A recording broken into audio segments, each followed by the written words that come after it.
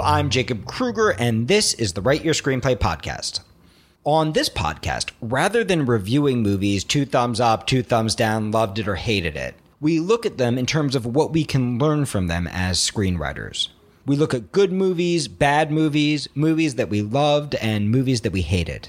This podcast is offered absolutely free and with no outside advertising. So if you like what you hear, please help us reach our goal of 10,000 listeners by subscribing to us on iTunes and writing us a review. You can find a link to do so at writeyourscreenplay.com/podcast.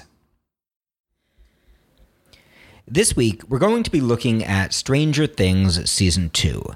And don't worry if you haven't seen the whole season, because for this podcast to be valuable, all you need to watch is the first episode. And even then, I'll save the big spoilers for the end and give you a little warning before we get there.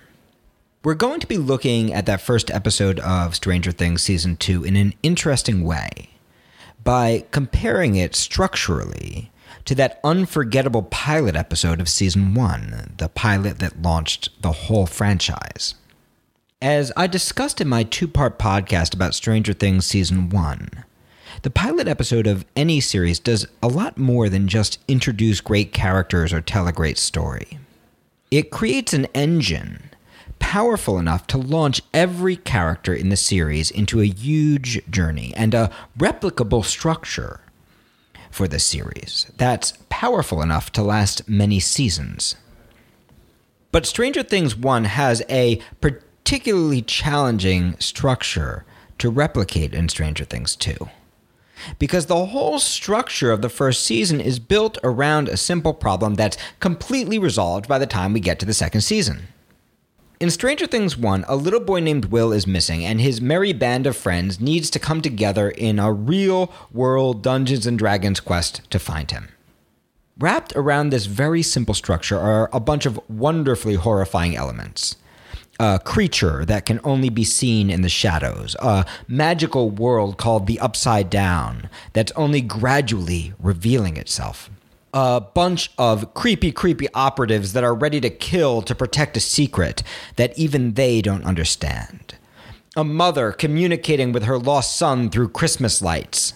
And of course, 11, a little girl with magical powers who everyone seems to be hunting. But by the time we get to episode 1 of season 2, Will is back, so there's no missing boy to build a structure around. By the time we get to season 2, the terrifying Demogorgon, which was scary like the shark in Jaws, not for what you could see, but for what you couldn't, has not only been flushed from the shadows, but vanquished from them, at least mostly. So we need a new fin in the water to build the terror around. By the time we get to season 2, the world of the Upside Down, which we only barely understood, has now been entered and explored, so we need a new mystery in the Upside Down to build the world around. By the time we get to season 2, the mother, Joyce, can communicate with Will while driving carpool. So we need a new spiritual component that no one else understands to build that relationship around. And by the time we get to season 2, as far as we know, 11 is gone.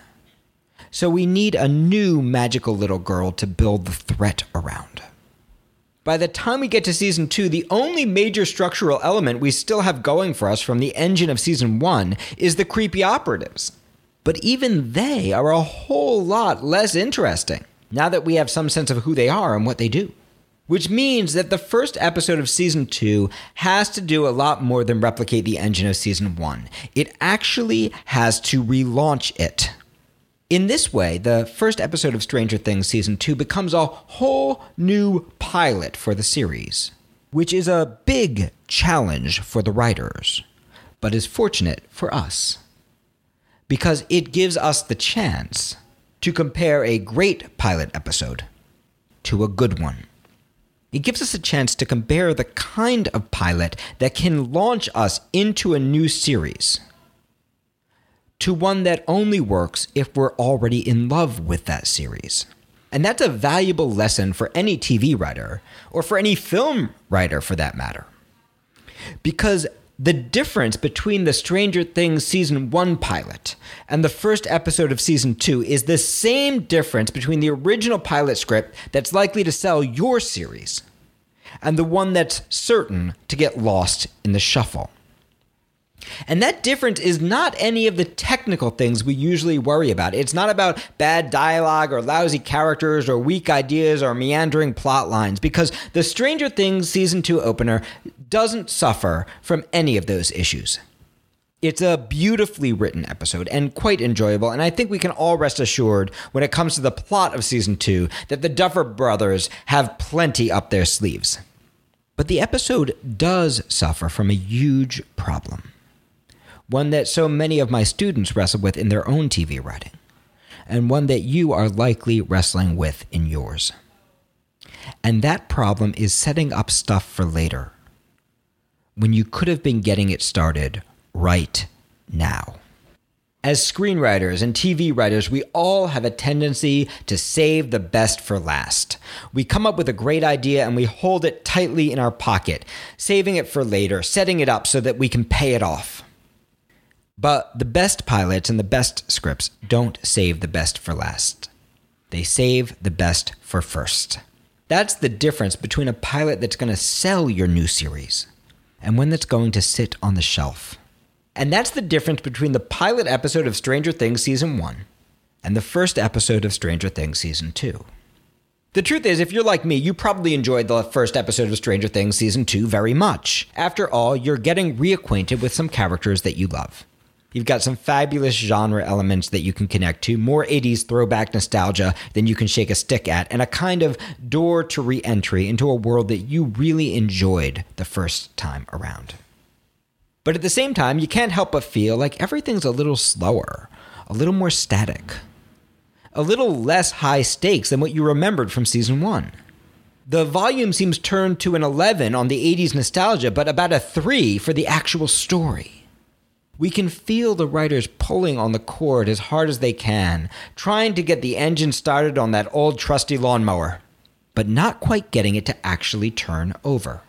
In fact, if you've seen Season 2, Episode 2, when suddenly that trusty engine finally starts to run again, you probably felt, like I did, that with a few tweaks, the whole season could have just started there and launched us into everything in a far more dramatic way. If you're the Duffer Brothers and it takes a few pulls on the old cord to get the engine started, you're probably going to get away with it, because we already trust that old lawnmower you created. We've known it and loved it. We know the great work it's going to do, that it always starts up eventually.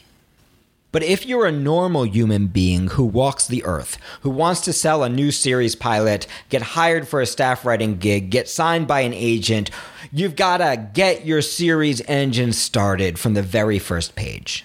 Just like the Duffer Brothers did in the pilot of Stranger Things Season 1. And as anyone who's ever sold a TV pilot knows, sometimes that means writing not only the pilot, but the second episode, the 20th episode, and even the show Bible, so that we can truly know what we're building before we return to the pilot and make sure it's doing everything we need it to do. Not only launching the characters from page 1 into a story that will change their lives forever, but also creating a blueprint for every single episode to come. A lot of people think that the purpose of your pilot, or for you feature writers, the first act of your screenplay, is to set things up for the audience, to lay in the foundations of the stuff that's going to pay off later or establish the world. But the truth is, you don't have any time to set it all up.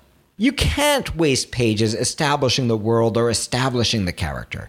You've got to jump right into the heart of the action.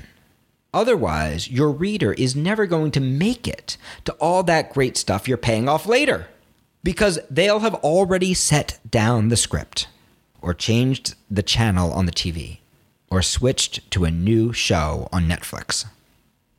At the same time, if you've seen the first episode of Stranger Things Season 2, you might be wondering what's keeping it from feeling like we're jumping right into the heart of the action. What's actually making it feel different from the experience we had watching the pilot of Stranger Things Season 1? What's getting in the way of getting the engine started? After all, Isn't it building to a huge reveal at the end where we discover something that we might never have imagined?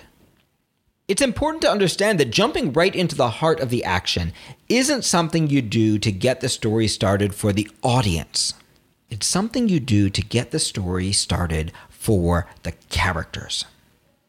Every screenplay and every teleplay has two different levels of structure. The first I call primary structure, the story of the character's journey as experienced by the character. The huge choices the characters make at each moment in relation to the things they want and the obstacles in their path.